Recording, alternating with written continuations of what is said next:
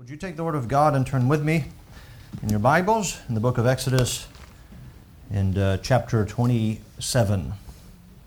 Exodus and chapter 27. We have taken a look so far at the furniture within, first, the Holy of Holies, the Ark, and the mercy seat. And also we took a look at the furniture within the holy place. There is one item that we know is in the tabernacle that has not been mentioned yet. That is the golden altar or the altar of incense. And that will be mentioned later in Exodus chapter 30 with regards to the service of the priest. And so far that's been left out, but we have seen that Christ is pictured in the ark, and the mercy seat is pictured in the table of shewbread, and also he is pictured in the bread that sits on the table.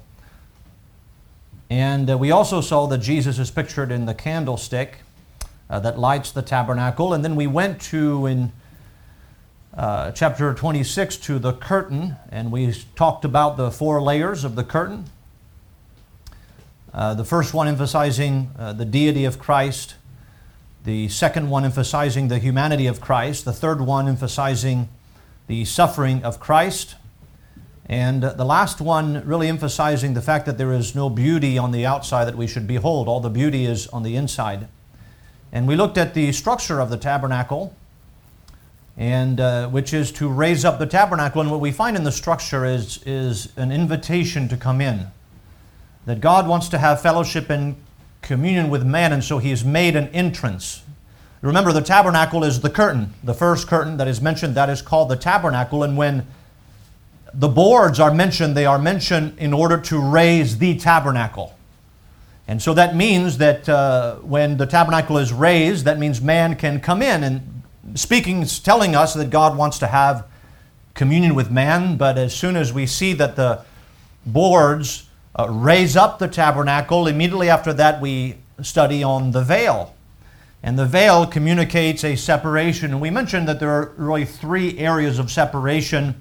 There is a separation between the Holy of Holies and the holy place. There is a separation between the holy place and the outer court. And there's a separation between the outer court and the outside. And every time you see that there's more restriction coming in as you get deeper and deeper into the Holy of Holies. But we find that in Christ we have entrance. We who were aliens and on the outside have been brought into the outer court, been brought into the holy place, and finally into the Holy of Holies, the place that no man could enter into, because Jesus is the veil. And the veil, that is to say, Hebrews, that is to say His flesh. And that was taken out of the way by the sacrifice of Christ, and we have access unto the throne of grace because of Jesus Christ. Now, with all of those pieces on the inside, we're going to begin to look now on the outside of the tabernacle. We're going to look at, and by the way, we'll see later, the altar of incense will be spoken of in relationship to the activity of the priest in the tabernacle. Now, in our text, we're going to see that in chapter 27, that he speaks of an altar. It is later in chapter 40 and verse 6 that we see that it is the altar of the burnt offering. In chapter 40 verse 33, it mentions that it is the tabernacle and the altar. It is called the Brasen altar. And so we're going to see those come later, and it's hard for me here because we're going to get there, not to preach a whole message on what we'll see later, and so I have to use some balance here. But we're going to begin to look now on the outside of the tabernacle, specifically at the brazen altar. And so we saw in the Ark of the Covenant, in the holy place, in the most holy place, the Holy of Holies, in here is the Ark of the Covenant, and Christ is pictured in that. Everything that is inside the ark, from the material that points us to Jesus Christ, the table of shewbread, speaks of fellowship, that Jesus Christ is that table. He is the one who brings fellowship, but the bread means that Christ is the very substance of our fellowship. And also in the candlestick, He is the light. Jesus is the light of the world. And we have seen those things inside the tabernacle, but there's now something on the outside that we're going to look at, and that is the brazen altar. Now, if you look at it, it seems that, there must be a mistake at its size. It looks so much bigger than the other pieces. That's not a mistake. It is significantly bigger than all other pieces of furniture inside and outside the tabernacle. Indeed, perhaps you could even, based on the size, fit every single article of furniture inside the brazen altar. And so it's much significance. We're going to see how that points us as well to Jesus Christ. So let's read our text, Exodus chapter 27. We're going to begin reading in verse 1 and read down to verse 8. Notice with me, the Word of God says, "And thou shalt make an altar of shittim wood, 5 cubits long and 5 cubits broad. The altar shall be 4 square, and the height thereof shall be 3 cubits. And thou shalt make the horns of it upon the 4 corners thereof. His horns shall be of the same, and thou shalt overlay it with brass. And thou shalt make his pans to receive his ashes, and his shovels, and his basins, and his flesh hooks, and his fire pans. All of the vessels thereof thou shalt make of brass. And thou shalt make for it a grate of network of brass, and upon the net shalt thou make 4 brazen rings in the 4 corners thereof. And thou shalt put it under the compass of the altar beneath, that the net may be even to the midst of the altar. And thou shalt make staves for the altar, staves of shittim wood, and overlay them with brass. And the staves shall be put into the rings, and the staves shall be upon the 2 sides of the altar to bear it. Hollow with boards shalt thou make it. As it was showed thee in the mount, so shall they make it." I'd like to bring your attention to verse 2. He's speaking of the altar, and he says in verse 1, "Thou shalt make an altar." Verse 2, "And thou shalt make the horns of it upon the 4 corners thereof." The 4 corners of what? The altar. And so I'd like to preach this evening, on the brazen altar with its horns. The brazen altar with its horns. Let's pray. Father, we thank you this evening for your word, and I pray that you would help us to see Jesus Christ in the brazen altar. Lord, help us to see once again, what this testifies, how this points us to Jesus Christ, that certainly the truth concerning Christ would stir our hearts this evening. Lord, help us to, as we grow in our faith, as we mature, Lord, please help our love for you to deepen. We know we do not love you as we ought. Our love comes and goes. It is fickle. Your love is everlasting. It is unchanging. And Lord, we desire our love for you to be more consistent, to be exercised in greater measure. So may these messages help us in that area. In Jesus' name we pray. Amen. As we look here at the entire text that I read, I'm really going to spend some time emphasizing the first 2 verses. And that's because of the amount of content that we find with regards to what is mentioned initially. I'm just going to go and talk about, first of all, the brazen altar and its position. Where is it located? We're also going to talk about the brazen altar and the material that is used, that was to be used for its construction. We're also going to look at specifically also its horns. Why are there horns, and why does he use the word horns? What is the purpose of the horns? Because he mentions them distinctly, that there are to be horns on all 4 corners. So let's begin first of all to speak of its position. If you find your place here in Exodus chapter 27, we read just about the altar But very early, very soon after that, it's in Exodus chapter 29 that we're going to read about its position. Where is this piece to be found with respect to the tabernacle in the outer court? Again, now we're outside of the tabernacle. In Exodus chapter 29, verse 11, notice what the Bible says, "And thou shalt kill the bullock before the Lord by the door of the tabernacle of the congregation." Now, when we read that, we get a sense here that this brazen altar is going to be by the door of the tabernacle of the congregation. That is where the sacrifice is going to take place before, notice the words in verse 11, before the Lord. Before the Lord. So the position here is strategically placed based on God's revelation to Moses to be when the sacrifice is going to be performed on the brazen altar, is going to be performed before the Lord. And I want to emphasize this at this point, because if we're not careful, we might think that all of this is for Israel. No, all of this is for God. All of this is for the glory of God. Now, man will benefit from the testimony, but what is to be performed on the brazen altar, the children of Israel are to understand that this is to be done before God.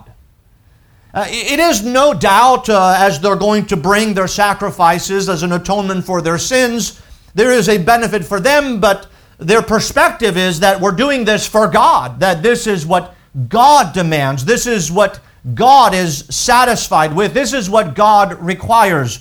And so they're to do this before the Lord. It's at a later time in the book of Leviticus in chapter 15. Now, if you go to Leviticus chapter 16, Leviticus chapter 16 details for us the Day of Atonement, that one day of the year that the high priest can enter with the blood into the Holy of Holies. But before that, before Leviticus 16 comes Leviticus chapter 15. And notice with me Leviticus 15 verse 14 and 15. "On the 8th day he shall take on him 2 turtle doves or 2 young pigeons and come before the Lord unto the door of the tabernacle of the congregation and give them unto the priest. And the priest shall offer them, the one for a sin offering and the other for a burnt offering, and the priest shall make an atonement for him before the Lord for his issue." Notice we have these words coming again and again. This is going to be done before the Lord. Remember, it is the tabernacle that sits here. This is where God will commune with man. The brazen altar is on the outside, but notice in its position it is to be performed before the Lord, in the sight of the Lord. That's the position that it occupies. It sits in front of the door, in front of the place of entrance. That's where the brazen altar sits. That is its position. Go back with me back to chapter 27, again in verse 1. He speaks of the altar, and we're going to look in just a little while at its size that is mentioned here in verse 1. "And thou shalt make an altar of shittim wood, 5 cubits long and 5 cubits broad. The altar shall be 4 and the height thereof shall be 3 cubits. Now, if we've already noted some of the pieces of furniture, and I could bring them out, and I do believe that this is rather accurate with regards to the size of these pieces of furniture compared to the size of the brazen altar. And so if you notice, those pieces that are on the inside are about this size in comparison with the brazen altar. That is significantly bigger. In other words, the brazen altar is larger than any other piece of furniture. You might nearly fit all of the other pieces, including the altar of incense that comes later, within the brazen altar. And we have to say at this point that we cannot avoid that its size in comparison with the other pieces speaks of the importance And the emphasis that God places himself, remember, Moses didn't come up with the dimensions. God did. God would say here in our text, when he speaks of the brazen altar, he says, you're going to do it exactly as I have said. And so God here gives Moses, gives the children of Israel, gives us a sense of perspective with regards to the importance of the brazen altar. Let me put it this way. When you offer a sacrifice on the brazen altar, you don't need to make it that big to put an animal on it. In other words, you can fit more than one. So the size is much more than convenience. It communicates to us with regards to its importance. Moses is to do it exactly that way. Again, this is the testimony of God. This is the tabernacle of the testimony. And God is testifying to us here, right now, that out of all the pieces of furniture, the most important one, the one that he wants us to remember, the one that he wants us to pay attention to, is this one. Not that the others are not significant, but that this one stands out above the others. Now, why? We're going to see that in just a moment. Although they all communicate Jesus Christ, the brazen altar does so quite forcefully in its picture. Which brings us to the next point. In verse 2, we note its material. Now, it's mentioned in verse 1 that the altar is made of shittim wood, which is, by the way, the same wood that was used for the ark and the mercy seat and the table of shewbread and the lampstand and so on.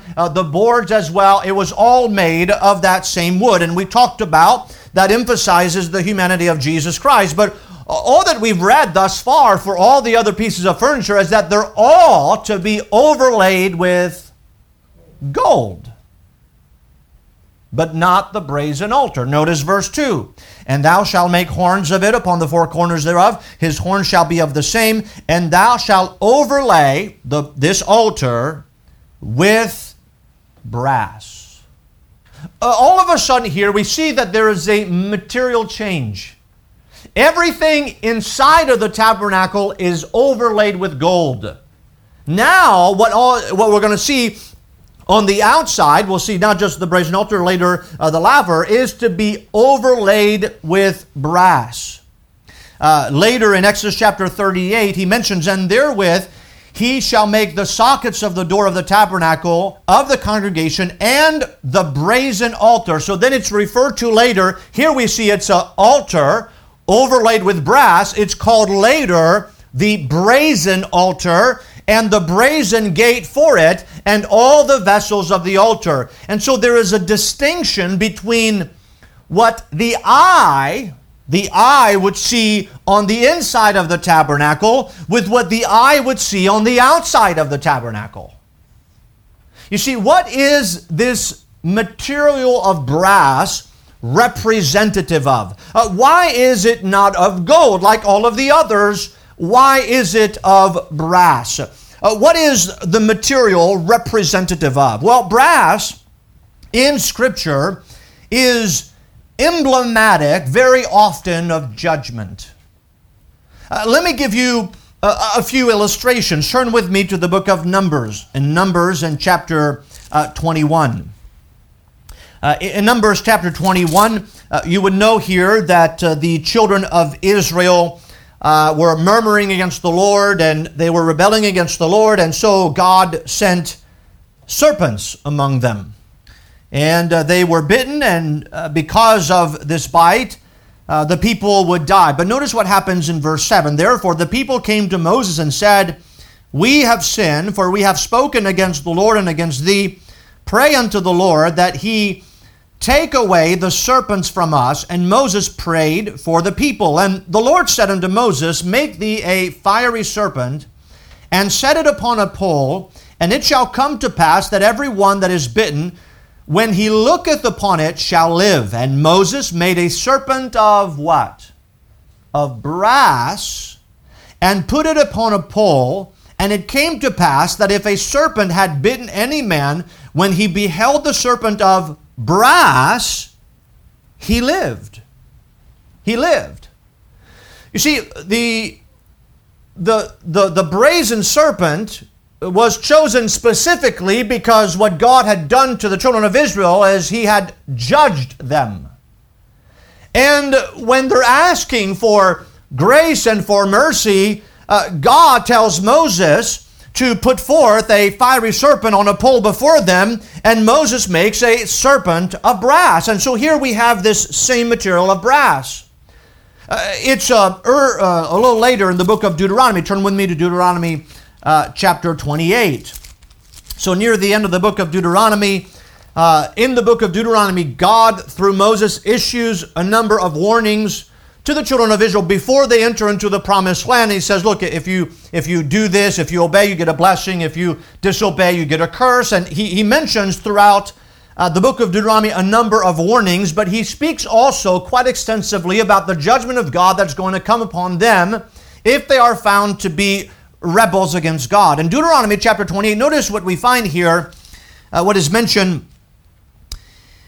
in verse 21. Again, this is talking about the Lord judging his people. Let's go back to verse 15. It says, And it shall come to pass, if thou wilt not hearken unto the voice of the Lord thy God, to observe to do all his commandments and his statutes, which I command thee this day, that all these curses shall come upon thee and overtake thee. Cursed shalt thou be in the city, and cursed shalt thou be in the field. Cursed shall be thy basket and thy store. Cursed shall be the fruit of thy body, and the fruit of thy land, the increase of thy kine, and flocks, and thy sheep. Cursed shalt thou be when thou comest in, and cursed shalt thou be when thou goest out. The Lord shall send upon thee cursing, vexation, and rebuke, in all that thou settest thine hand unto for to do, until thou be destroyed, and until thou perish quickly, because of the wickedness of thy doings, whereby thou hast forsaken me. The Lord shall make the pestilence cleave unto thee, until he have consumed thee from off the land whither thou goest to possess it. So this is judgment, isn't it? This is judgment. This is a curse. Verse 22. The Lord shall smite thee with a consumption, and with a fever, and with an inflammation, and with an extreme burning, and with the sword, and with blasting, and with mildew, and they shall pursue thee until thou perish. And thy heaven that is over thy head shall be what? Brass. You see, one of the ways that God says, I will rain down a blessing, here he said heaven is going to be shut off. You're going to be cursed. And so the brass, he says the heavens will be brass. In other words, you're going to be under the judgment of God. That's what he says. And so this brass in the scriptures is emblematic of the judgment of God. It's interesting that he mentions here over and over the word cursed. Cursed. Now it is Galatians chapter 3 verse 13 that tells us that Christ hath redeemed us from the curse of the law, being made a curse for us. For it is written, cursed is everyone that hangeth on a tree. We see that even in Revelation chapter 1. Let's go to one more reference to show us here this theme and brass being connected to the judgment of God. Turn with me to the book of Revelation in chapter 1. So in Revelation chapter 1, the book, by the way, it's in your Bibles, it might be called the Revelation of John the Divine. That's what I have. It's not the revelation of John the Divine. It's the revelation of Jesus Christ. If you notice the first verse of Revelation 1, the revelation of Jesus Christ. That's what the book should be entitled. The revelation of Jesus Christ. Now, notice how Jesus is introduced to us in chapter 1. Notice verse 13. And in the midst of the 7 candlesticks, one like unto the Son of Man, clothed with a garment down to the foot, and girt about with paps with a golden girdle. His head and his hairs were white like wool, as white as snow, and his eyes were as a flame of fire, and his feet like unto fine brass, as if they burned in a furnace, and his voice as the sound of many waters. By the way, here, the book of Revelation is introducing to us that Jesus Christ, the first time he came as our Savior. But the next time he will come as a judge. And the revelation of Jesus Christ shows us that He does come as a judge, and here he is seen with feet of brass. He is coming, that's what it means, in judgment with his feet of brass.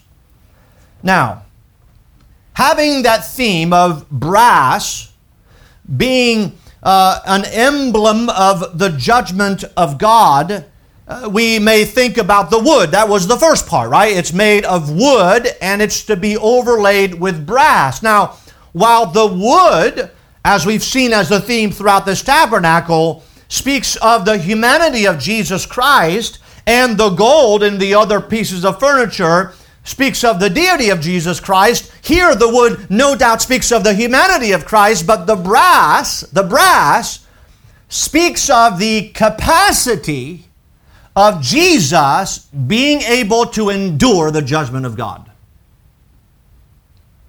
We have so far the gold, and we emphasize his deity. And here we're not leaving his deity. His deity is still the theme, because man cannot abide under the wrath of God, but the Son can. The Son is able to, has the capacity to endure the judgment of God. Turn with me in your Bibles to the book of Psalms, and turn with me to Psalm 89. We read here a prophetic statement about Jesus Christ. And notice in Psalm 89 and verse 19 with me. Then thou speakest in vision to thy Holy One, and saith, I have laid help upon one that is mighty. I have exalted one chosen out of the people. Now here, I believe that the Holy One, consistently through the book of Psalms, is referring to Jesus Christ, the Son. In verse 18, the Holy One of Israel is our King. Verse 19, then thou spakest in vision to thy Holy One, and said, I have laid help upon one that is mighty. One of the areas is not that the brass is emblematic of the judgment of God, but the point of the brass itself is that brass was also fitly chosen because that material has the capacity to resist heat and the pressure of the heat better than gold or silver. You see, brass is often referred to in Scripture in connection to its ability to endure, to resist. It shows us in Scripture that brass is sufficient against opposition. Let me show you a few references. Turn with me to the book of Deuteronomy in chapter 33. Deuteronomy in chapter 33. So right at the end here of the book of Deuteronomy, notice with me verse 24 and 25. He speaks here of the tribe of Asher, and he says this, and of Asher he said, let Asher be blessed with children, let him be acceptable to his brethren, let him dip his foot in oil, thy shoes shall be, notice, iron and what? Brass, and as thy days, so shall thy strength be. So here the brass is connected to what? To strength, to its ability to endure, to its ability, its sufficiency against opposition, to its ability to resist in the sense. In the book of Jeremiah, turn with me to the prophet Jeremiah. Jeremiah in chapter 1. Notice Jeremiah chapter 1, verse 18. And the word of God says, for behold, I have made thee this day a defenced city, and an iron pillar, and brazen walls against the whole land, against the kings of Judah, against the princes thereof, against the priests thereof, and against the people of the land. And God says that I'm going to make you as such, and because I have made you as such, as a wall of brass, you will be able to resist. And so not only is the brass emblematic of the judgment of God, but with it in the Scripture we have that incorporated, that is its ability to resist, its ability to endure, its sufficiency against opposition. And so it is clear, by the way, here that we find Jesus Christ, in that Jesus Christ is seen here as being able to endure, and not Him as the sacrifice, and not be completely consumed under the wrath of God. Now, the proof of that is the resurrection of Jesus Christ. That He came under the wrath of God, but He was not consumed. He was able to endure the wrath of God. Only He could do that. Only He could do that. You see, it is there at the brazen altar that we find, I believe here, a perfect picture of the holiness, the righteousness, and the perfect judgment of God towards sin. And yet, at the very same time, we find a perfect picture of the mercy, the long-suffering, and the grace of a loving God towards the sinner. It's interesting when we think about this brazen altar, and look, we're going to talk about the lamb, and we're going to talk about the goat and the sin offering. We're going to talk about that when it gets to the offering. Right now we're just looking at how does the altar speak of Christ. And the altar itself, in the material that was chosen, speaks to us not just of the judgment of God, but with that, with the ability of the material to endure what is to take place upon the altar. And so Jesus Christ is the one who endured the judgment of God, and who was the only one who had the capacity to endure the judgment of God. Now, if you turn with me in the book of Isaiah in chapter 6, so we find something in the book of Isaiah chapter 6 when Isaiah is called of the Lord. And if you remember, in the first part of the book of Isaiah, God really lists His grievances against the children of Israel. And He's going to send Isaiah in chapter 6 to go out and to represent Him and to be His voice to the people. And we see here Isaiah's calling and God moving in the life of Isaiah to cause him to preach to the people. But notice something that we find in Isaiah chapter 6. Verse 1, in the year that King Uzziah died, I saw also the Lord sitting upon a throne high and lifted up, and His train filled the temple. Now, I want you to pay attention here as we read the text to specifically, we're going to read about the altar. And often we talk about the Lord high and lifted up, but there's an altar that is mentioned there, and that's what I want us to pay attention to. So he sees the Lord high and lifted up. Verse 2, above it stood the seraphims. Each one had 6 wings. With 20 he covered his face, and with 20 he covered his feet, and with 20 he did fly. And one cried to another and said, Holy, holy, holy is the Lord of hosts. The whole earth is full of His glory. And the post of the door moved at the voice of him that cried, and the house was filled with smoke. Then said I, Woe is me. Now, by the way, God, in the first 5 chapters of Isaiah, had just talked about His grievances against the children of Israel. And Isaiah, who's hearing God's grievance against them, now he is brought face to face with God, and he doesn't see anybody else. He says, Woe is me. Woe is me. For I am undone, because I am a man of unclean lips, and I dwell in the midst of a people of unclean lips, for mine eyes have seen the King, the Lord of hosts. Then flew one of the seraphims unto me, having a live coal in his hand, which he had taken with tongs from off the what? The altar. Notice what happens. And he laid it upon my mouth and said, Lo, this hath touched thy lips, and thy iniquity is taken away, and thy sins purged. Now let's just pause here. There are several things we note in this scene. Again, Isaiah sees the Lord. And here, when we look at this altar, I believe that there's a picture for us here that the altar itself is Christ. The live coal upon the altar is a picture of God's judgment that consumes sin that has brought an offense to God. That's what the live coal does. The coals, the fire, consumes the offering. The offering, the sacrifice, is emblematic of sin.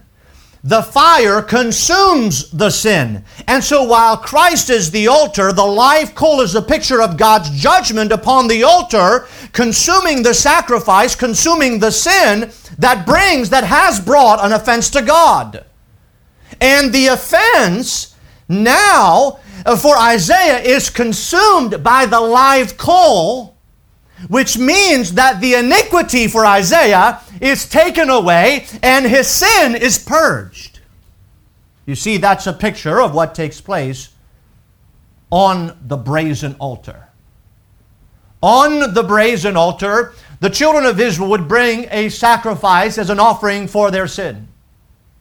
They would put their hand upon, if they bore a goat, they would put their hand on the head of the goat before they gave it to the priest, signifying that my sin is passed on to the goat. And then the priest would take the goat, and we'll see just a moment of what the horns are used for, but he kills the goat, he lights the fire consumes the goat, and that's a picture of God's judgment. The altar is able to endure. The altar is able to endure the judgment, but not the sacrifice.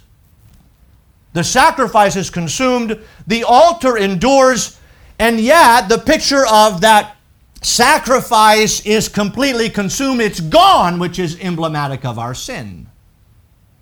That's what takes place on that altar. And in the scene, we have an illustration of that in Isaiah, when he said, "Woe is me." But then he saw on the altar, as he looked at his iniquity and his wickedness, the live coal came and was put on his lips. His sin was gone. It was consumed. It's not that it wasn't judged. It was judged under the wrath of God. So the coal that is burning on the altar, by the way, we're going to see that fire on the altar was never put out.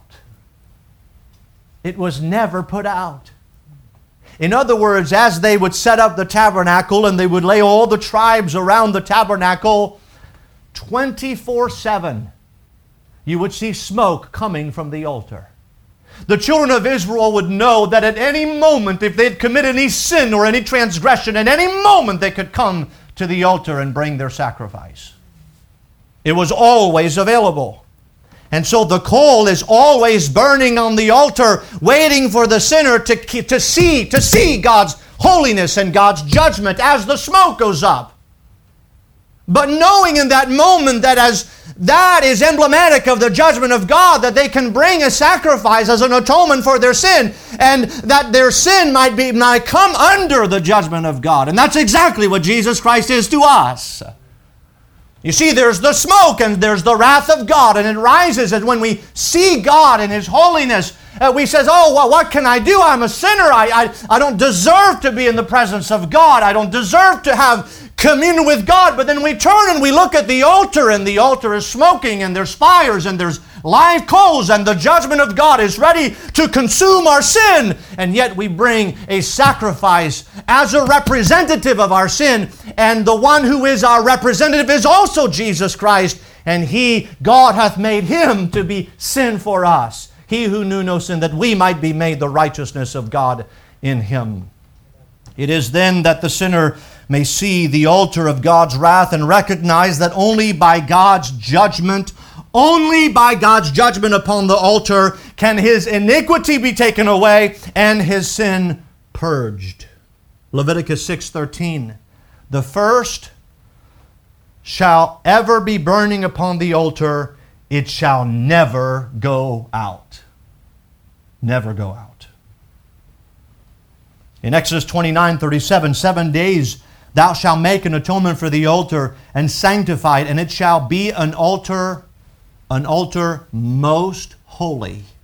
Whatsoever toucheth the altar, the Bible says, shall be holy. Have you touched the altar? Jesus Christ? Then you have been made holy. You don't become holy through a process. You become holy by contact with Jesus Christ upon the altar. And the sufficiency of His sacrifice. He is able to endure, we would not. You know, it's interesting that I just read in Exodus 29:37. If you notice the word, turn with me to Exodus 29. Let's go back to Exodus 29.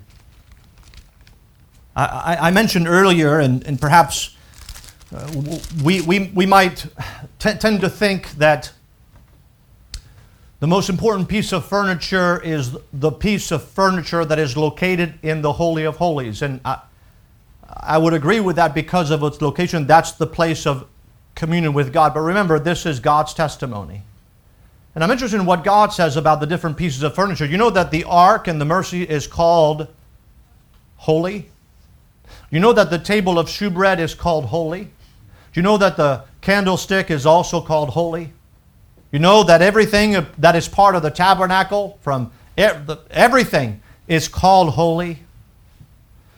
But there are two things that are called most holy. You know what they are? Both of them concern the altar. If you notice with me in Exodus chapter 29, notice verse 37. 7 days thou shalt make an atonement for the altar and sanctify it, and it shall be an altar, what does it say? Most holy. These are God's words. Go to chapter 30, verse 10. Notice with me. And Aaron shall make an atonement upon the horns of it once in a year with the blood of the sin offering of atonement. Once in the year shall he make atonement upon it throughout your generations. It is most holy unto the Lord. Go with me to chapter 39.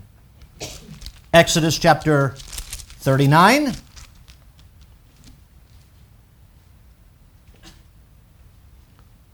Chapter 40. Chapter 40, verse 10. And thou shalt anoint the altar of the burnt offering and all his vessels, and sanctify the altar, and it shall be an altar most holy. I want you to think about this. God does not call the ark most holy. He does not call the table of shewbread most holy. He does not call the candlestick most holy. He calls the altar most holy. We might say here, so far as we've seen, that what is most holy is what is the furthest from man. No, to God, what is most holy is the one that is closest to man.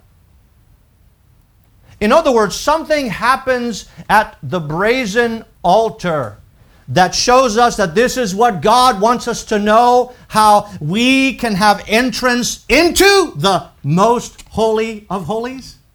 In other words, there's a lot going on here, but there's only one place where something begins that ends in the Holy of Holies. And it's what takes place on the brazen altar.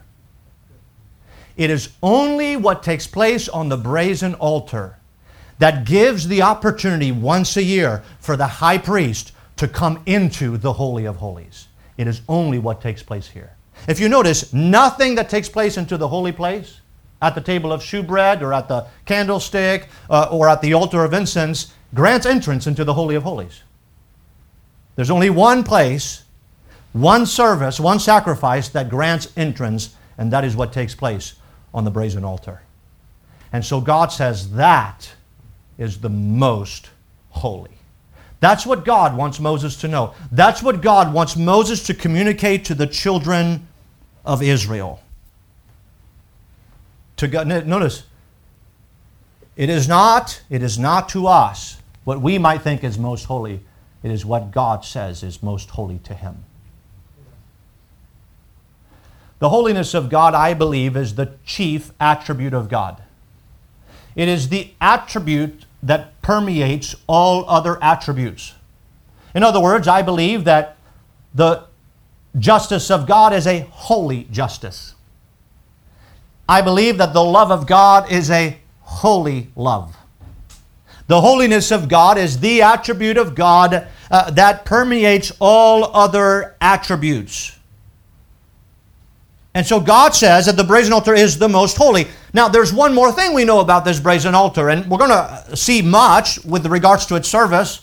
Right now I'm trying to look just at the brazen altar, but go back with me to Exodus chapter 27 and notice with me the horns. Well, what's the horns about? Well, notice with me verse 2, and thou shalt make, Exodus 27:2, and thou shalt make the horns upon it, upon the four corners thereof. His horns shall be of the same, and thou shalt overlay it with brass. So here we have the horns, and we have to ask our questions here. What was the purpose of the horns? Well, I love it when we don't have to speculate. We could just see if the Bible says something, and then what is the purpose of those horns? Well, turn with me to Psalm 118. Psalm 118.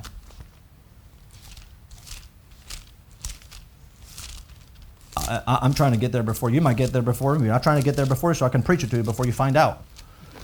Notice Psalm 118, notice verse 27. God is the Lord, which hath showed us light. Bind the sacrifice with cords, even unto the horns of the altar. What was the purpose of the horns? The purpose of the horns was that the priest would grab some cords. As the animal would be trying to get out of this moment of sacrifice, the cords would be used to hold the beast down upon the altar. It was once the cord were fastened to the animal, to the four corners of the altar, that then the priest would cut the throat of the sacrifice and let the sacrifice bleed out, and then have the fire to consume the sacrifice. So the horns are specifically used to hold down the sacrifice. And horns, when we think about horns that hold the sacrifice down, they are emblematic of power and strength. In the book of Habakkuk, in chapter 3, verse 4, the Bible says, and his brightness was as the light. He had horns coming out of his hand, and there in the horns, was the hiding of his power. So when we think about the cords tied to the horns are emblematic of the power that is able to hold the sacrifice down. So what does that mean? Well, if we think about Jesus Christ, and Jesus Christ is pictured in the brazen altar, but we also know that Jesus Christ is the sacrifice, but yet we have the horns.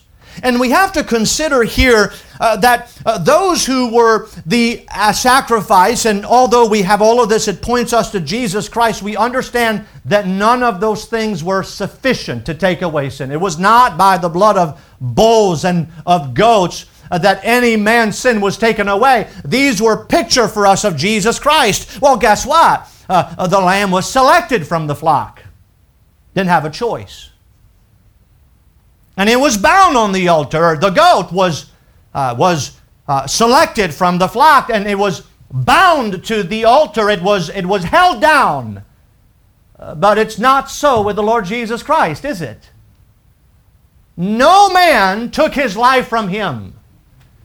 He laid it down of himself. Turn with me in the gospel according to John. John chapter 10. Turn with me there to John chapter 10. In John chapter 10, notice with me verse 17.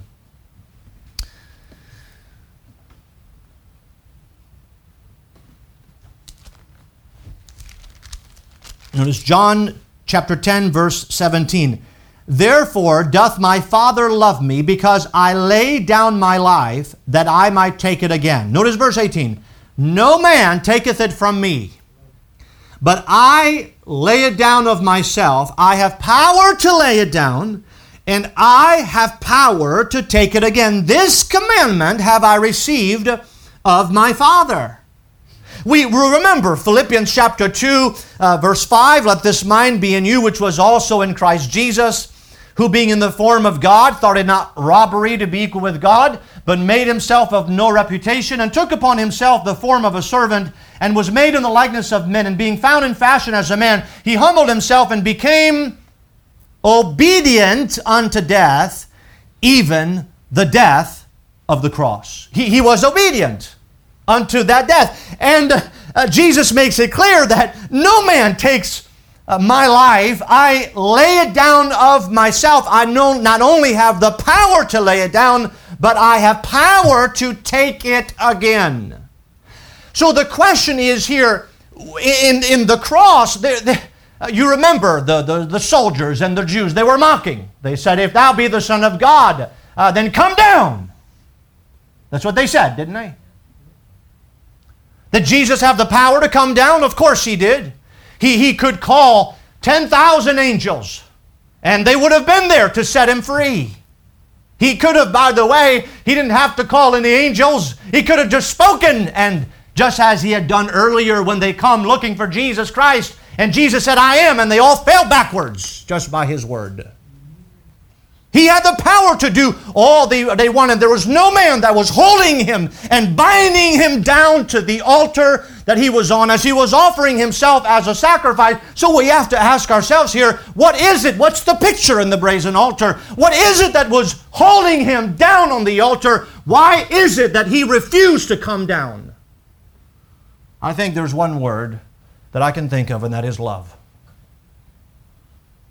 You see, for God so loved the world that he gave his only begotten Son, that whosoever believeth in him should not perish, but have everlasting life. Romans 5:8, but God commendeth his love. Commendeth means he demonstrated, he proved his love for man. But God commendeth his love towards us in that while we were yet sinners, the Bible says Christ died for us. Turn with me to the book of Titus. In Titus chapter 3, verse 4, the Bible says, but after the kindness and love of God our Savior toward man appeared, not by works of righteousness which we have done, but according to his mercy he saved us by the washing of regeneration and renewing of the Holy Ghost. And so the Bible says this is the demonstration of the kindness and the love of God towards man. When that appeared, it is by grace that we are saved, by the mercy of God. Turn with me to 1 John chapter 4. 1 John chapter 4. What is it that kept Jesus on the cross? 1 John chapter 4, notice with me verse 9. In this was manifested the love of God toward us, because that God sent his only begotten Son into the world, that we might live through him. Herein is love, not that we loved God, but that he loved us and sent his Son to be the propitiation for our sins. And so I affirm to you that although we look at the brazen altar and we know that the horns are to be used to keep the sacrifice down so that the sacrifice does not leave the altar. And so you have to bind him down. What is it that bound Jesus Christ to the cross as the sacrifice that caused him not to come down? Love. You see, God's love, the love of Jesus Christ for sinners, is what bound him to the horns of the brazen altar. That is the power that held him down. Not the power of man. Don't misunderstand. He was not a martyr. He was not at the mercy of men. He laid down his life of his own. No man took his life from him. But love was the motivating factor. You see, at the brazen altar, we see the holiness and the judgment and the justice of God. And at the very same time, we see the grace and the mercy and the love of God. And they are met together at the brazen altar. That's why God says that piece is most holy. That piece is the one that communicates best for us who God is and what He has done for us. Now, what do we do with that information? I have to give us an exhortation here. Well, let me give it to you, 2 Corinthians chapter 5, verse 14. For the love of Christ constraineth us, because we thus judge that if one died for all, then we're all dead, that that He died for all, that they which live, are you living today in Christ? That they which live should not henceforth live unto themselves, but unto Him which died for them and rose again. 1 John even 4:19 says, we love Him because He first loved us. You see, that's the simple exhortation of the brazen altar. It is the place that God calls most holy. And by the way, just so we know, that the only place that granted access into the Holy of Holies was what took place on the brazen altar. If you were to be on the outside and you were part of the Levites, if you would enter into the door on the outside, the first thing you would see would be the brazen altar. And if anything was ever to be done in the tabernacle, in the holy place, in the Holy of Holies, every single entrance, a man would have to walk by the brazen altar. It's there for a purpose, to remind man time and time and time again. And Moses would tell the people, when you come and do your service, you Levites, when you bring children of Israel your sacrifice and you come to the door and you hand it to the priest, the one thing you see foremost, the one piece of furniture that is bigger than all the other pieces, the one piece of furniture that is the most holy, the one piece of furniture that gets you access into the Holy of Holies is the brazen altar. You see, this piece, the brazen altar itself, we're going to talk about the sacrifice later, but the brazen altar itself points us to Christ, where the justice and the judgment and the wrath of God are met together with the grace and the mercy and the love of God. They're met together, and they communicate to us who God is.